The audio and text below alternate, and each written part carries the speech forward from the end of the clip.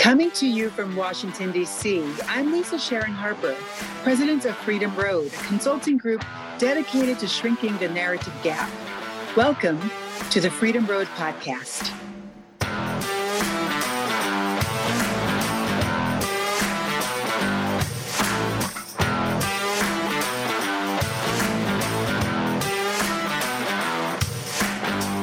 Each month, we bring together national faith leaders, advocates, and activists who have the kinds of conversations we normally have on the front lines. It's just that this time, we got microphones in our faces and you are listening in.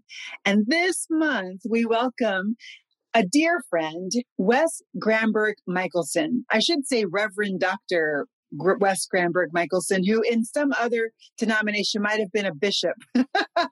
But Wes Granberg Michelson is the author of several books, including Unexpected Destinations, an evangelical pilgrimage to world Christianity, and his most recent work, Without Oars, Casting Off into a Life of Pilgrimage.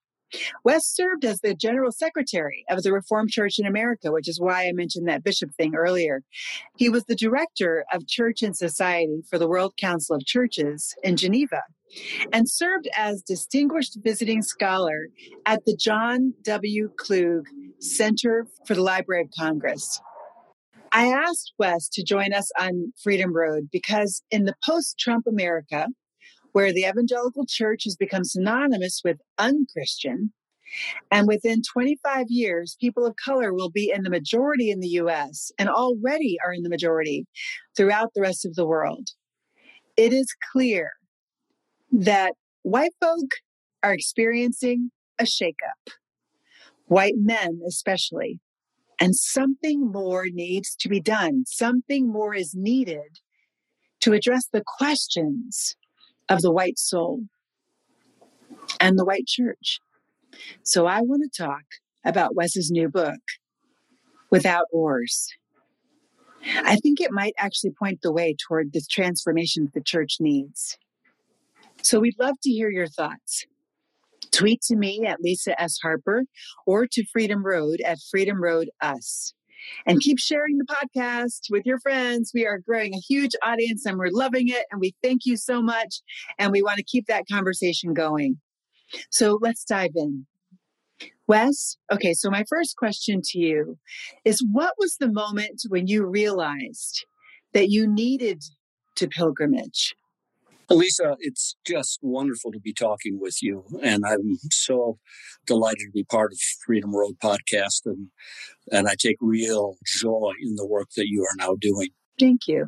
I'll tell you, it was in December of 1972. Whoa, okay. I was sitting at my desk in the office of Senator Mark Hatfield in Washington, D.C. That's right. You used to work for him. What was your job with him? I was chief legislative assistant, and so I did his legislative policy work. We worked together against the Vietnam War. Wow. And then, of course, on his relationship with the evangelical community. Even back then, a lot of the evangelicals couldn't stand him because he was against Nixon and against the Vietnam War. Wow. So it was even back then. There was the beginning of the marriage. You know, Hatfield was such a kind of a lonely voice. But absolutely. White evangelicals had a real problem with their brother, white evangelical Mark Hatfield, because of his stands on issues of social justice. Interesting. Okay, keep going. So we had just finished the election. George McGovern had lost every state but one to Richard Nixon. And I was close to McGovern's staff because we worked together in the anti-war efforts. Wow. Hatfield had been reelected. But I was exhausted, depleted, really worn out. And I was this young kid in this really heady position in D.C., wondering what I should do. I'd grown to be part of the Church of the Savior in Washington, D.C., which was founded by Gordon Cosby. Elizabeth O'Connor wrote books about it, one of the early integrated churches of its type. And a friend there had said, Wes, sometime you should go to the Holy Cross Monastery, Trappist Monastery in Berryville for a retreat. And he'd given me the phone number of Father Stephen, the guest master, It was written on an index card. It was sitting on my desk, and it had been there for some time. So I was there on this cold, gray December day, and I had called my travel agent and was about to book a trip to the Virgin Islands. And I looked at that card, and for some reason, I picked it up and called the number. And Father Stephen answered this voice, and I kind of mumbled and said, well, do you have any space for a retreat? And he said, come right away. The next day I got in my car. I drove to a Trappist monastery in Virginia outside of D.C. I'd never been to any monastery, much less a Trappist one before. I had really no idea where I was going or why. I only knew I was beckoned. I was supposed to be, on that freedom road. That's where I was supposed to be going. I had a time there which was life-changing. I'm getting the scene, right? For me, I'm very visual, and I'm seeing this. And I also understand the DC Politico. Okay. So you were not just working in DC. You were on Capitol Hill, and you were working for a senator. Yeah, Mark. Yeah. In right. the US So you were working for a senator as their legislative. In other words, you were at the center of power. At that time, I think you could say I was. Pretty much, right? Because the Senate is like, it's the high house, it's the high chamber, and one of the three branches of government. And you're working for one of the senators there. And in the middle of that, you get this idea to go to a monastery. Mm-hmm. Like that itself is literally like a 180. Mm-hmm. Okay. All right. I want to know what prompted that, though. I want to know what prompted it. Who knows? And I think the way pilgrimages start are often that way. There's something within you that feels all is not right and whole. And there's a disquiet. There's a sense of yearning and a desire to take a step out and explore. And that's what it was for me. I was being introduced to a deeper inward journey with God. I'd been raised in a very strong, white evangelical world.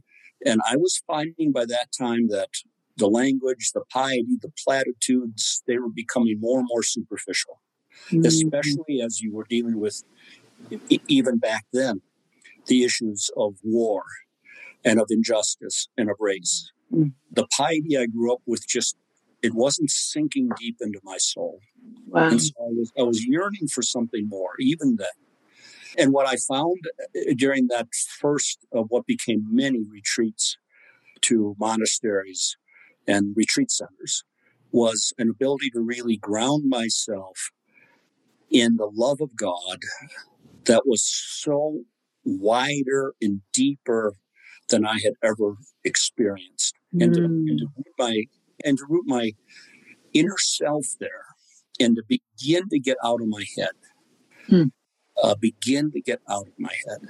Yeah. And that proved to be a life-changing time. It led to countless steps forward that I don't have to rehearse them all here. But eventually, it led to me walking away from the Senate. I assisted in the very early days of founding Sojourners Magazine. Mm-hmm. And then my wife and I left D.C. for Missoula, Montana, in a car with a trailer that said Missoula or bust. We were going to a church community there. We knew we didn't know what we were going to do, and we had enough money to live on for 3 months. And it was those sort of steps of what, when I look back at that now, I say, that's where my pilgrimage began. Yeah, I was just thinking that really is pilgrimage. Mm-hmm. You started pilgrimage before people even really understood what pilgrimage was, most Americans anyway. Yeah. That's deep. And so you wrote this book, Unexpected Destinations, right? And the subheading was An Evangelical Pilgrimage to World Christianity. So I just wondered, like, what did this pilgrimage teach you? I mean, that's pretty huge jump because most evangelicals are like, we've got the goods, nobody else does. In order to get to heaven, you got to go through us as opposed to through Jesus. Isn't that funny? But you got to go through us and like bow in our way and accept Jesus in our way. But you really did take a pilgrimage to world Christianity. I'm here with the World Council of Churches. That in itself is a big deal as an evangelical. So how did that happen? Well, again, these things get to be mysterious, Lisa. Yeah.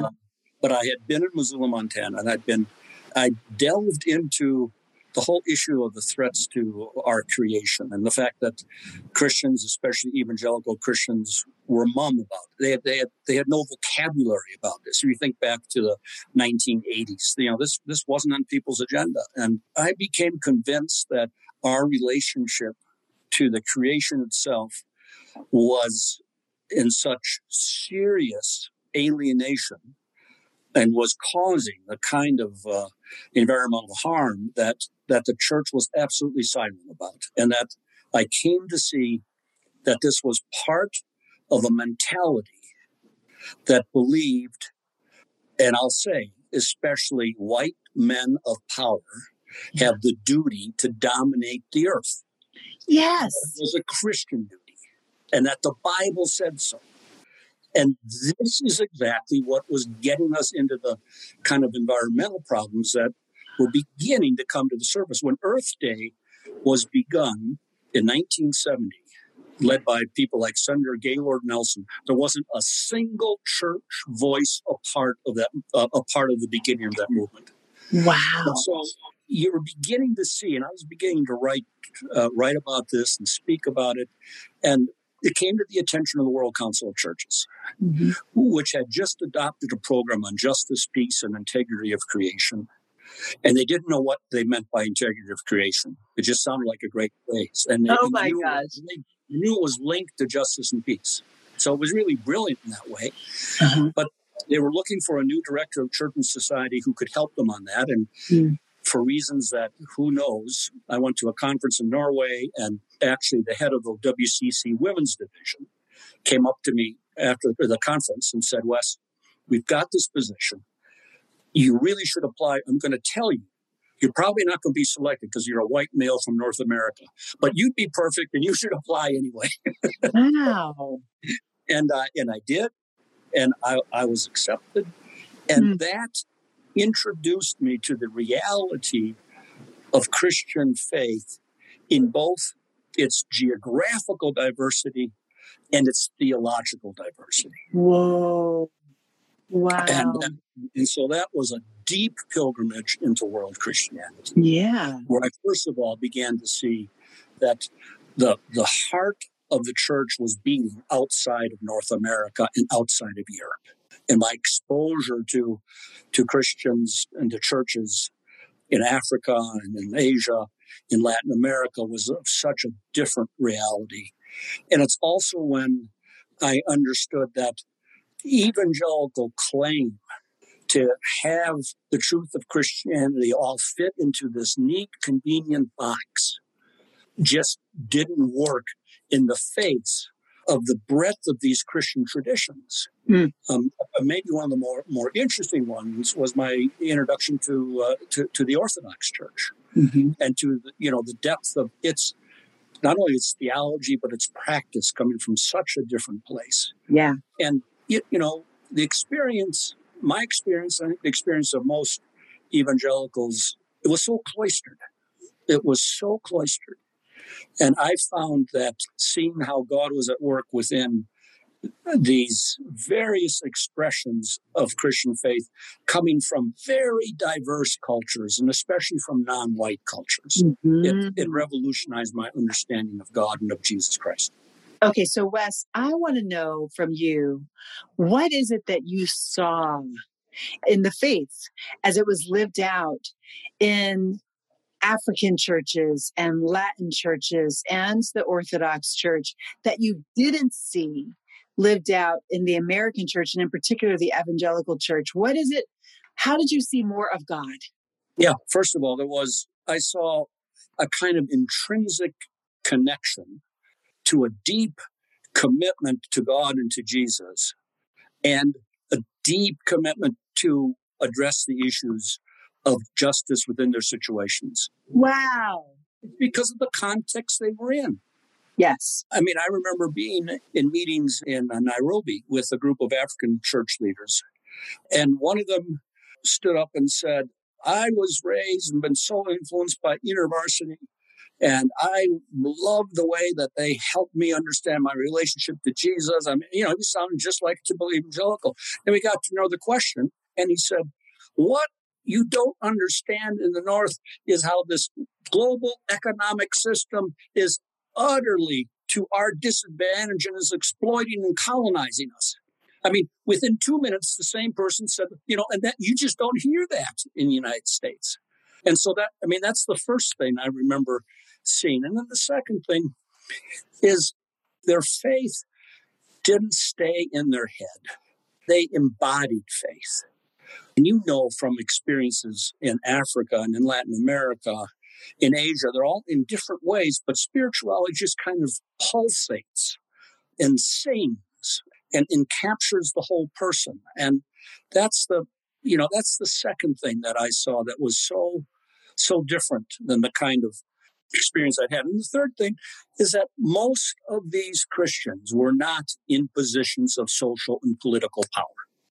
Because in most cases, their countries were being run by people who were pretty autocratic and who were, they were fairly, not all, but mostly fairly unjust systems. And so they were on the margins, and they were dealing with issues of human rights and of economic marginalization. And they didn't think that they had the power to control their societies. They knew they were living in a situation that was more marginal, and that their faith made sense within that context. And so that also was different than the way in which my heritage of white evangelicalism was in the United States, where you just, the assumption is that we're the best. And of course we're supposed to be in charge. And there's a problem if we're not in charge. That is exactly it. Oh my gosh, you named it. And folks, I did not ask him to say that. You named it. This is unrehearsed. You named it. You named it, Wes. It's the assumption. The assumption that we, and the we here is not all the we's. It's the white men who are supposed to be in charge. And I think that's okay. So one of the biggest reasons I wanted to talk with you today is because I feel like your journey is obviously, and especially in Without Wars, I think you are really working this out. Your journey is one where you've gone from someone who was literally working at the center of power for a white senator, a good one, mind you, but still a white guy, right? To dropping your oars into the ocean. Mm-hmm. And when I love that image because it is the image of giving up control. Mm-hmm. Oh, exactly. Giving up control. And so I want to know, the image that in particular, there's another image there. So where you talk about the makeshift shrines that you found on the Camino de Santiago, right? And that they were littered with the things that pilgrims have left behind. Mm-hmm. Mm-hmm. I want to know what have you had to leave behind on your pilgrimage? Mm-hmm. Yeah, I think a couple of things, Lisa. First is what we have already talked about.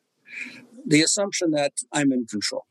And that, first of all, I'm in control of my own life in ways that kind of give me security. There's a question I referred to in the book, Without Oars. It comes from actually the poet David Whyte. When has your life become more than you had planned for? Ooh. Great question. I mean, we assume that we can plan and control the trajectory, and especially white men are wired this way. Hello. And yet all of us experience those times when life, for one reason or another, becomes more than we ever could have planned for. Yeah. And that puts us potentially into a very different place. Mm. And I had to give up the sense that I could always be in control. And that's one of the great things about going on a pilgrimage physically, is that you're not in control. Exactly right. You are really having to give up that kind of control. I'd say this the second thing is that I had to let go of the strength and security of those systems of the ego that had given me a well-defined sense of self. The way all of us, as we grow up, we have to construct, and often we use religion to do this. We have to construct identities that make us feel secure, and we're able to sort of live out of them. And that's okay. But there comes a point when we have to then go into what people like Richard Rohr call the second half of life. We have to take a step beyond those and let those things go. Mm-hmm. Even evangelical authors, it's interesting, Lisa, look at Bob Buford, who started the Leadership Institute and wrote the Halftime, so this is a sports metaphor. That book sold hundreds of thousands. And he was simply saying, you get through one half of your life and you think you've got everything, success and money and power and so forth, but you got to take a little break at halftime and think maybe you should be doing something else. I had found that very powerful because, again, you grew up in D.C. and you're in that environment, or even when I was at the World Council. I mean, that becomes a sort of experience. Yes. And you have to at some point say, my security and my sense of self just can't be rooted into the world of these accomplishments. When I was on the Camino de Santiago, which I explained in one part of Without Oars, when you meet another pilgrim, like when I'd meet someone who's there from Korea or from Australia or from Germany or whatever, and you introduce yourself. I don't introduce myself and say, well, I'm Wes Granberg Michaels. I was the former General Secretary of the Reformed Church in America. It made no sense to anyone. You introduce yourself, and your first question invariably is, well, why are you on this pilgrimage? Yeah. And it opens up a whole other level of conversation. And you're there, you're not living out of these identities, out of this sense of security you've depended on, that also kind of keeps you bound. Mm-hmm. You naturally let that go. And so that, I think for me, that became a metaphor of how we all have to, and again, I have to say, it's especially true for white men. We have to learn how to let go of all those systems and identities that have given us a sense of security and have given us a sense of power. These are our stories. You're listening to the Freedom Road podcast, where we bring you stories from the front lines of the struggle for justice.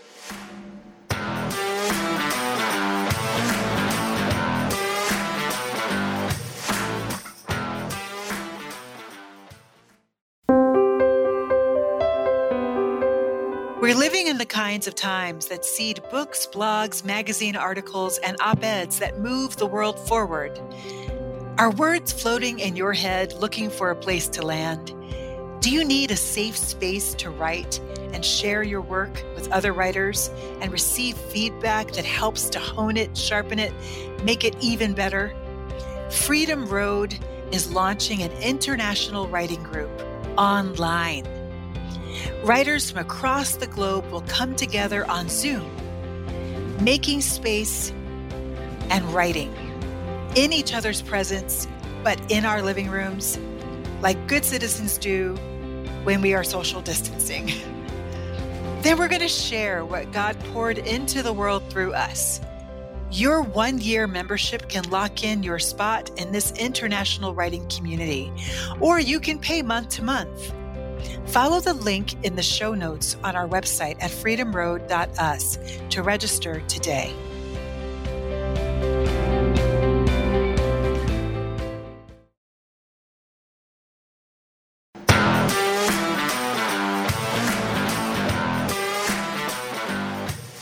I'm very struck by that last thing you talked about the need for white men to be in control, and the reality that that is one of the three major things that you saw that you needed to leave behind.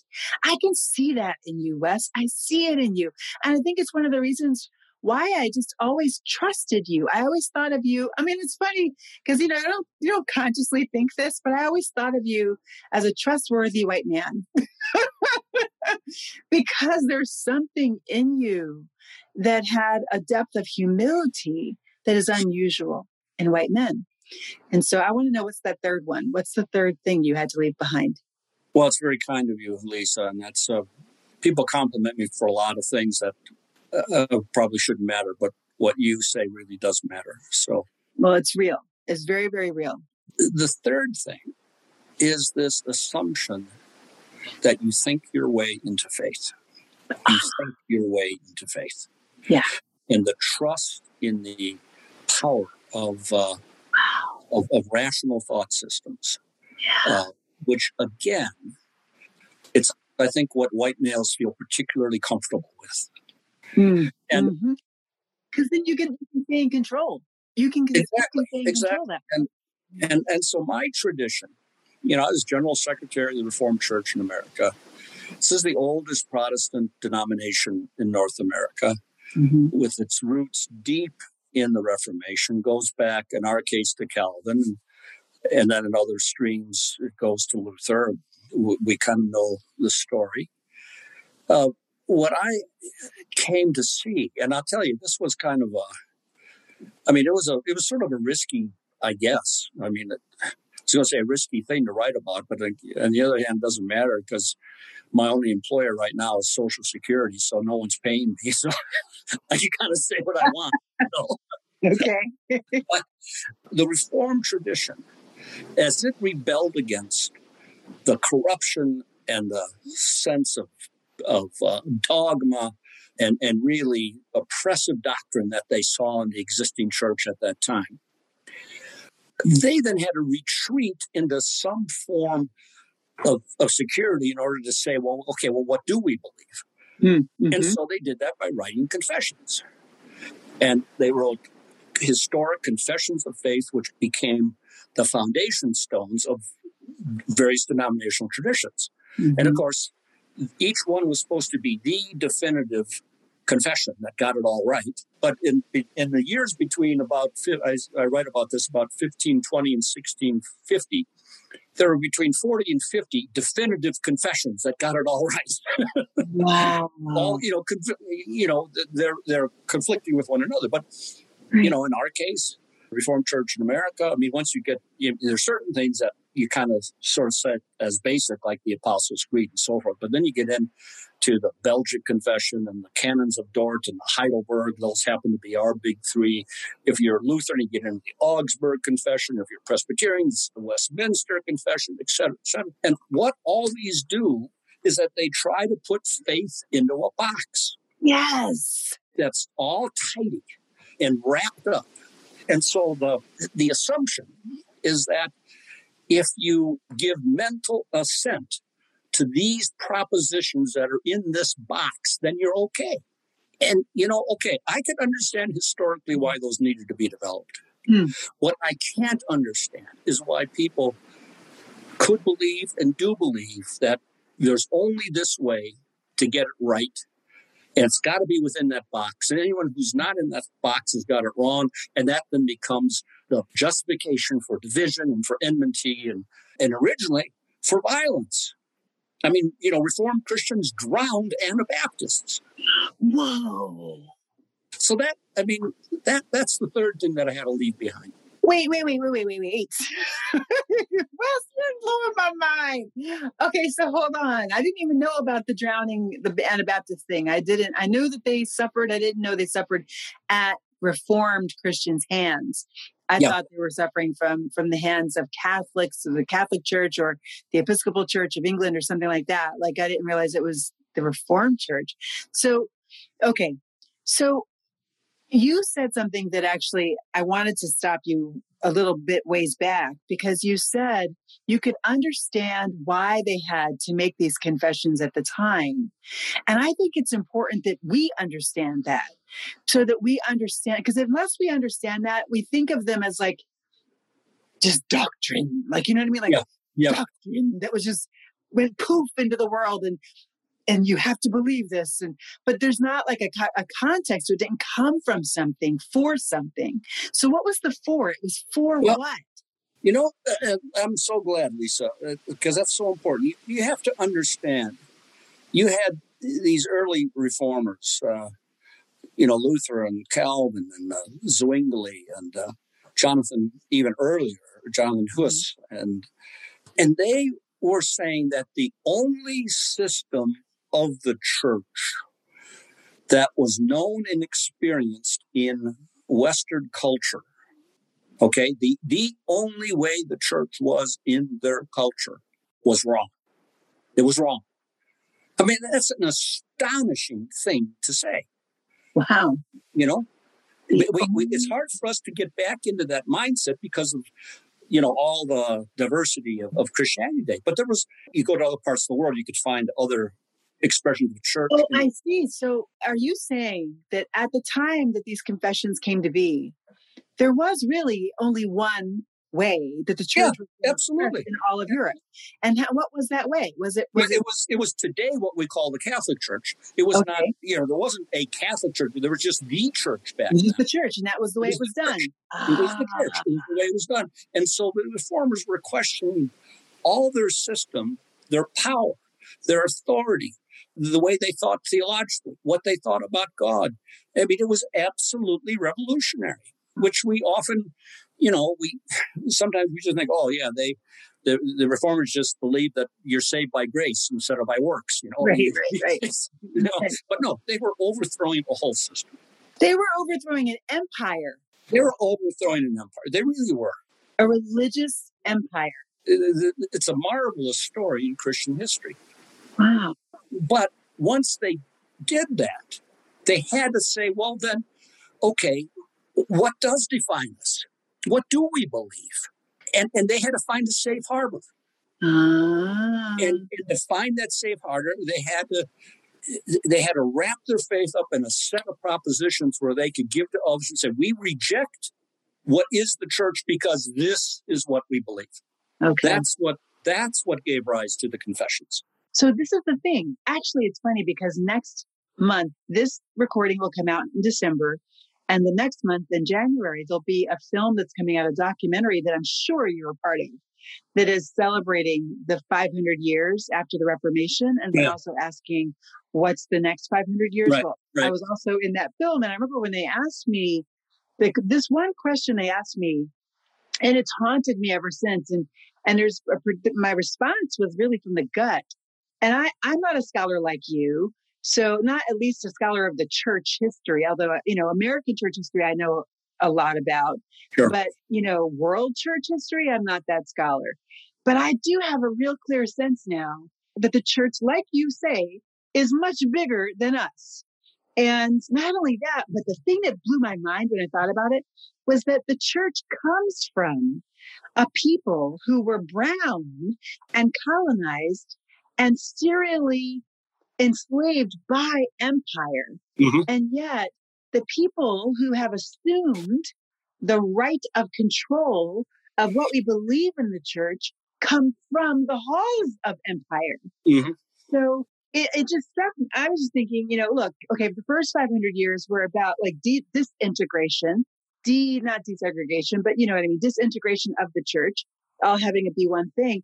Then the next 500 years is going to be about decolonization of the church. It has to be, because it feels to me like Jesus himself has been colonized. Mm-hmm. Jesus was colonized. Mm-hmm. Brown Jesus was colonized, and by white empire, no less. Mm-hmm. So when we get told what is orthodoxy, people point back to those confessions. People point back to that stuff that happened in Europe that had a context, that came out of something for something, but has really been kind of taken out of its context and then laid on top of the entire face of the earth, which is itself a colonizing act. Mm-hmm. So, okay, so talk to that.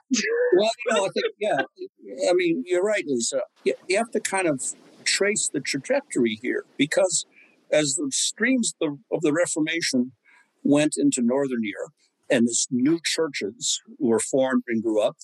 They became the Reformed churches in what then was the Netherlands. They went to Scotland. They became the Presbyterian churches. In Germany, they became what today we know as the Lutheran churches. It goes on and on.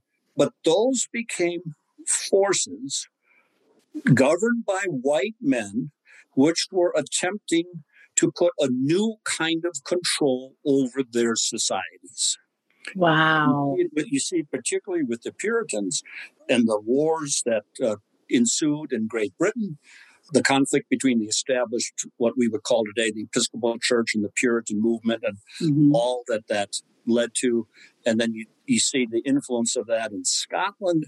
And again, I don't pretend to be an expert in church history either, but there's this domineering impulse that is so present in all of these situations where rejecting the authority of what was the traditional church, they want to establish a new form of authority that governs life, and it becomes tightly controlled in the mind. It rests on certain rational propositions put together in the confessions, become the way we know faith, and you live into it by agreeing with them and becoming part of the tribe that's defined by these rational systems. This is incredible. Okay, everybody who's listening, I really want you to stop here and you have to understand, this is huge right here. Because what you just said is that the church, as it developed over time throughout Europe, was meant, what part of the purpose of it was to actually exercise governance over the people.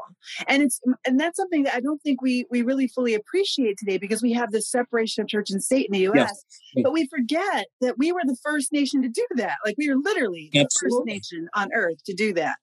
And so to separate church from state. So the development of, the Scottish Presbyterian Church wasn't just to find a new way to worship God. It was actually an instrument of government to control the people. It's why even to this day, you have in many European countries a state church, what's called the state church. Right. In Norway, it's the Lutheran state church. And same way in Sweden, same way in Denmark. You go to other countries where the tradition of the state church is very strong. There are some exceptions because of the whole anti-clerical movement, for instance, in France. But many of the wars in Europe were fought over which expression of the church should have that power to be the state church. Wow! So would Norway become part of what we would call today the state Lutheran Church? Right. And when you first have conflict primarily in France, which was between the Catholics and then reformers, who today we'd call the Protestants. And it's estimated there were probably 2 million people that died in that conflict. And then you go to the 30 Years' War, in which there were all kinds of other factors. But at the root of it was, is Catholic power going to control, or is Protestant power going to control in these various areas? And scholars say anywhere between 4.5 million to 8 million people in what today's Germany died during that conflict. Wow. So this was not just argument about theological ideas. An example that's close to my home in the Reformed Church is the one I mentioned with Anabaptists, where in Zurich, the whole city council had become Reformed, and so they were imposing that. And the Anabaptists there, Jonathan Mance, young guy who had come from this other Reformed tradition, expressing Anabaptism, which believed that when an adult had a new experience of Christ, that they should be baptized, and that they shouldn't baptize as infants, okay? They literally took him, asked him, arrested him, wanted him to repent, and when he didn't, they drowned him in the river outside of Zurich. And that was just one case of what became persecution between I mean, the Lutherans are just the same. I mean, you read what Luther said about Anabaptists. So that, as you say, it was also within Protestantism, and it's all fighting over what ideas should have power to control. So, Wes, wow. Okay, can I just say, like, oh my God, I literally have like 4 separate thoughts all at one time. And I'm trying to choose which one we'll go with, because you could go a million different ways with this. Okay, I know which way I'm going to go. So what I'd like to ask you then is, what are the implications of this today? When we're looking at the faiths that stream from that place, from that purpose, the purpose for the developments of these faiths was to control society. And so now we're in America where we do have the separation of church and state, but we can see clearly that, especially within the neo-Calvinist tradition in America, you actually have people who are fighting to reunite church and state through the whole Trump project and Trumpism, which is ironic since Trump is literally like the Antichrist walking on earth, right? Like, he literally is an embodiment of everything that Christianity is not. And yet they've really married themselves to him. And it's not just him. I mean, this has been going for a good 40 years now. And according to you, even going back 50 years, to Nixon even. So what's the through line? Like, what are the implications of that history, that Genesis for today, for what we're seeing today? I think it's exactly what you're trying to do at Freedom Road and what so many other places are trying to do. Namely, we have to shape our life as the body of Christ in ways that walk away from empire. Yeah. And that walk away from those systems of control. Mm-hmm. And that part of that is really a transformation of our whole way of thinking. What Paul talks about in Romans, the transformation of our whole understanding so that we no longer are conformed to this world. It was a favorite text of mine growing up as an evangelical, but we barely knew what it really understood.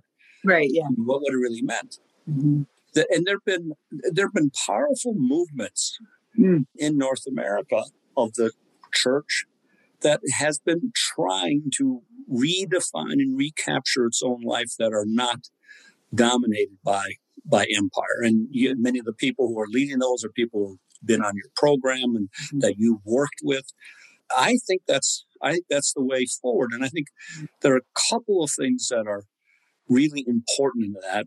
And one is that we don't think our way into faith. We walk our way into faith, or we dance our way into faith. Mm-hmm. We feast our way into faith. We practice our way into faith. Mm. And faith becomes an embodied experience. Mm. Faith is embodied. It's not kept in the head.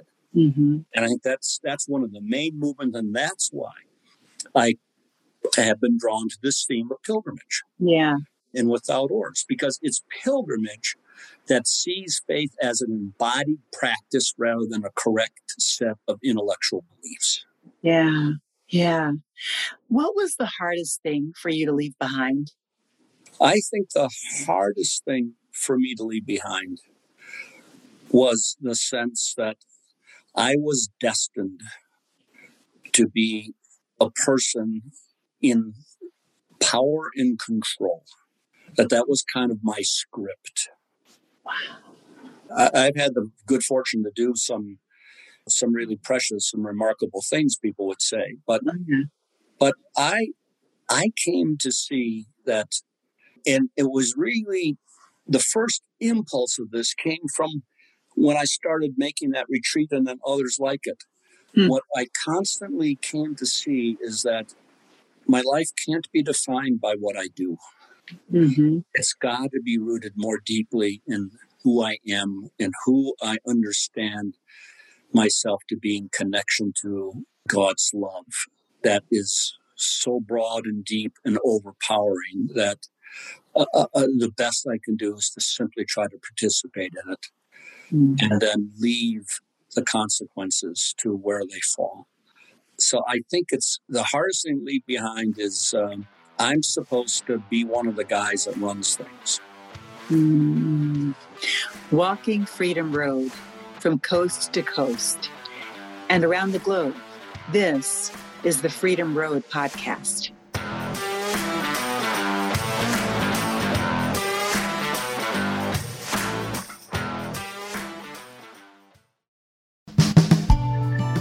Thinking Cap is a weekly podcast hosted by the Center for American Progress's Michelle Jawando and Igor Volsky.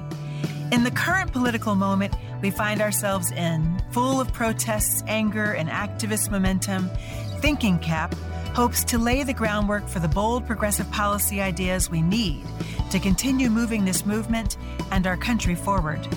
You can find new episodes each Thursday on Apple Podcasts, SoundCloud, and AmericanProgress.org, or wherever you get your podcasts. Also find them on Twitter at ThinkCapPod.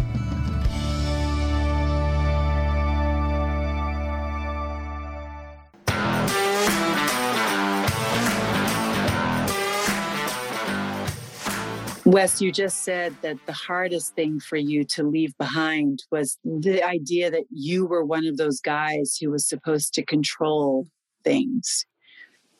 What did you gain?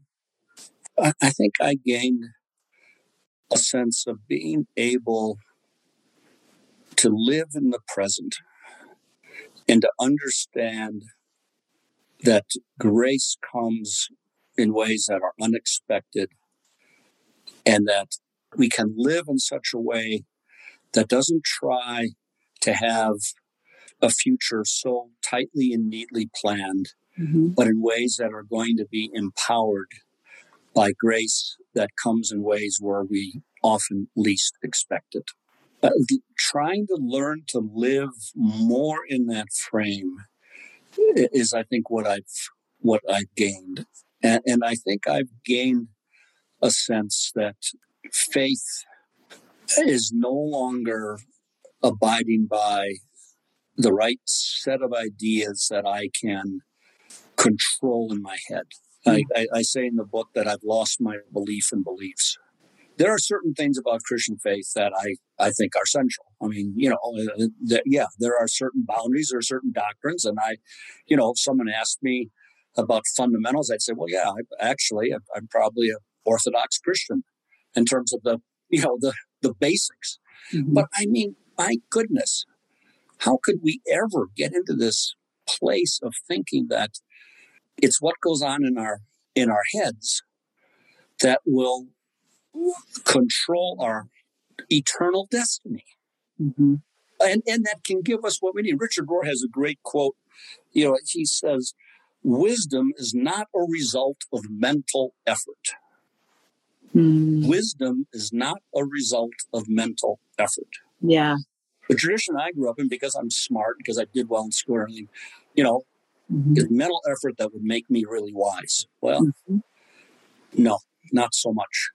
It's learning how to relinquish the core of myself and learning how to live in the practices of faith.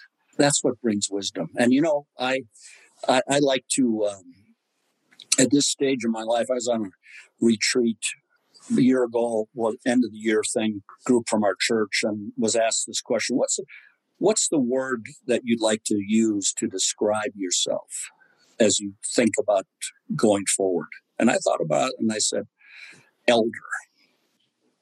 And I didn't mean like an elder in a Reformed church. Right. Who's part of the history, who's kind of running things. Exactly, yeah. Yeah, I meant elder like in a Native American tribe.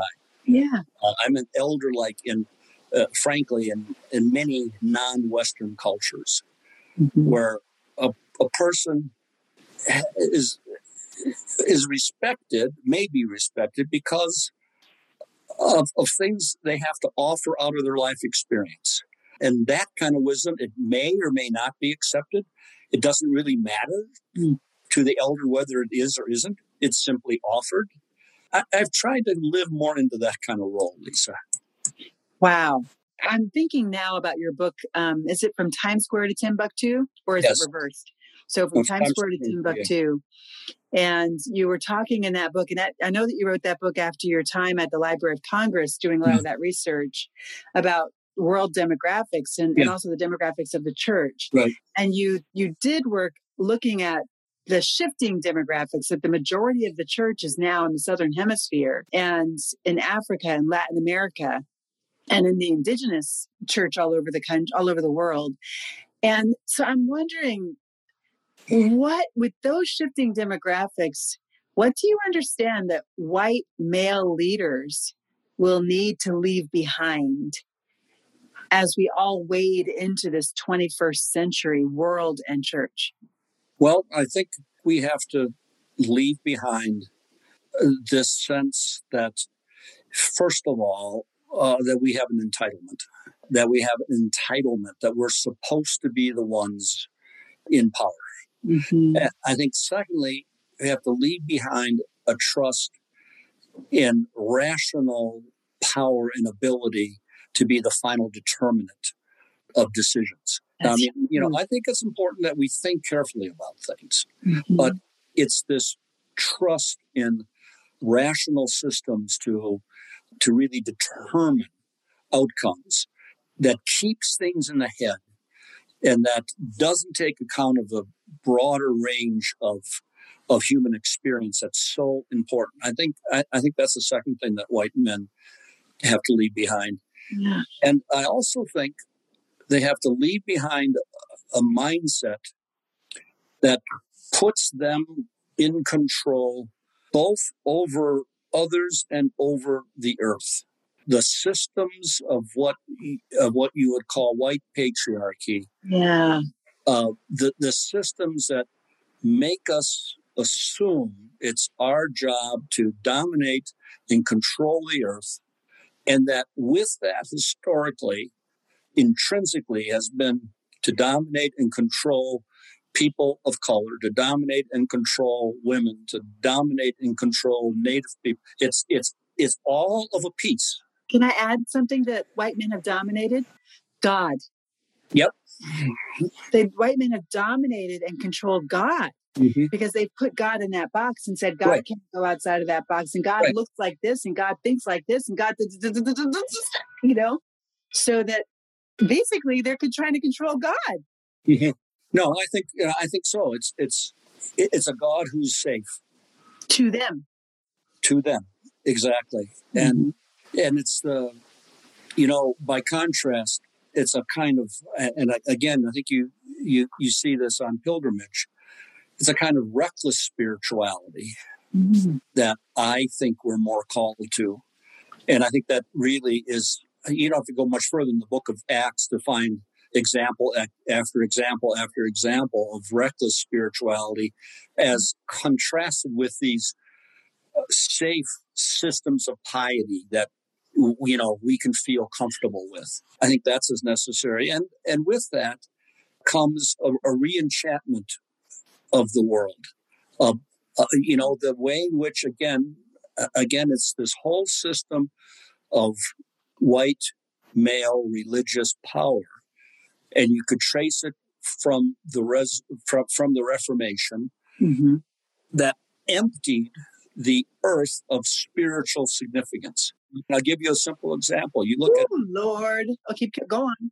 You look at the Westminster Confession, and there's a Westminster Directory of Worship, which was passed by the Scottish Parliament, went to every congregation.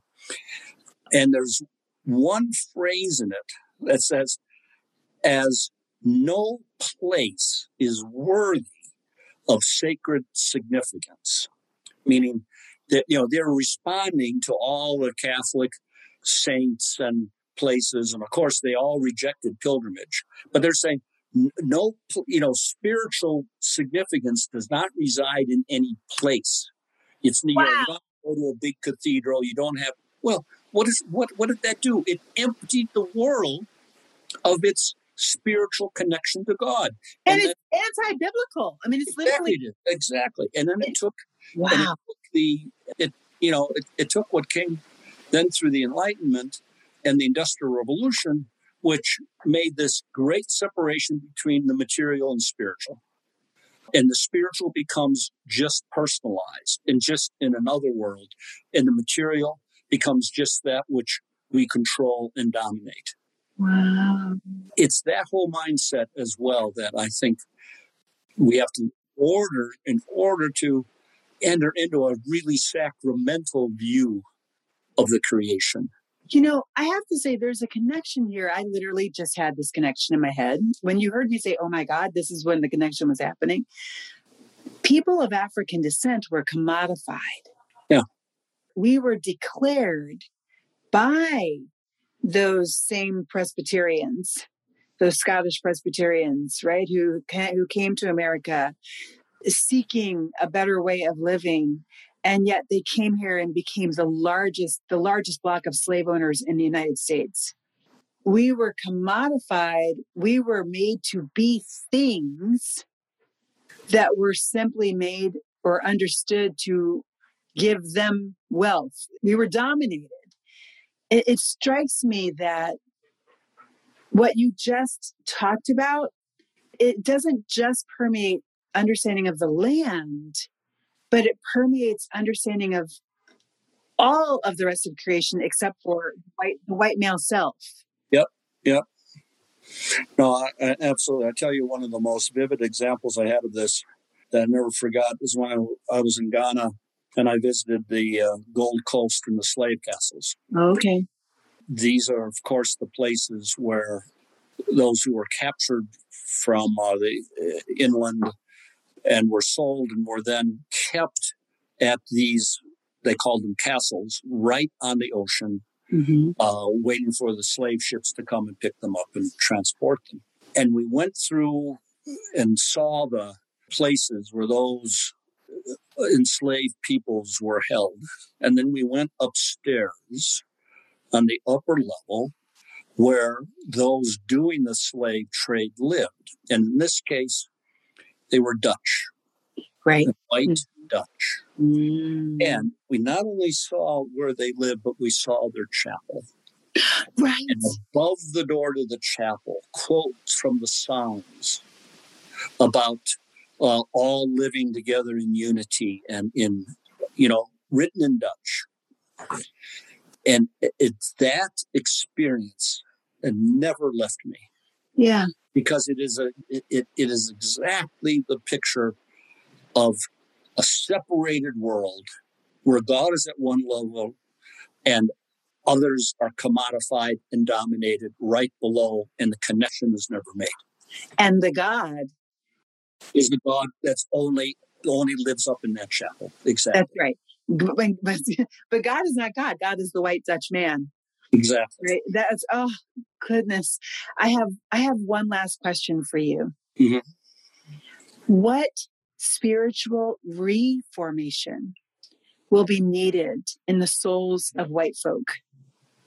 I think, Lisa, we need those forms of spiritual reformation that rely much more on inner contemplative life, of detachment, of relinquishment, of placing oneself with abandon before the presence of what we understand and experience more and more deeply as God's love, and ways that of spiritual formation that aren't seen primarily by, reading things that give us the right thoughts in our mind, or practices of spiritual formation that don't simply reinforce those places where we already feel in a comfortable spiritual cocoon, but places that really help us deal with that necessary movement of abandonment, of detachment, of relinquishment in order to encounter who God really is and what God's presence really means. That is what then opens us up to relationships with all of God's children and to the experiences that have been so present with them and been so different than our experience. The conversations leaders have on the road to justice. This is the Freedom Road podcast. Thank you for joining us today. The Freedom Road podcast is recorded in Washington, D.C.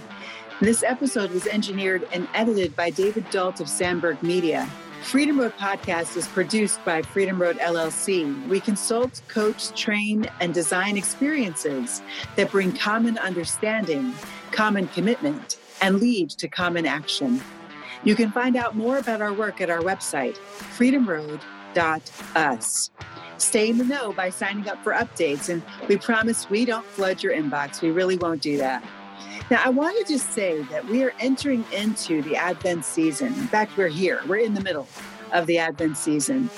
And what Wes talked about in this segment, I don't think it's actually only for white men.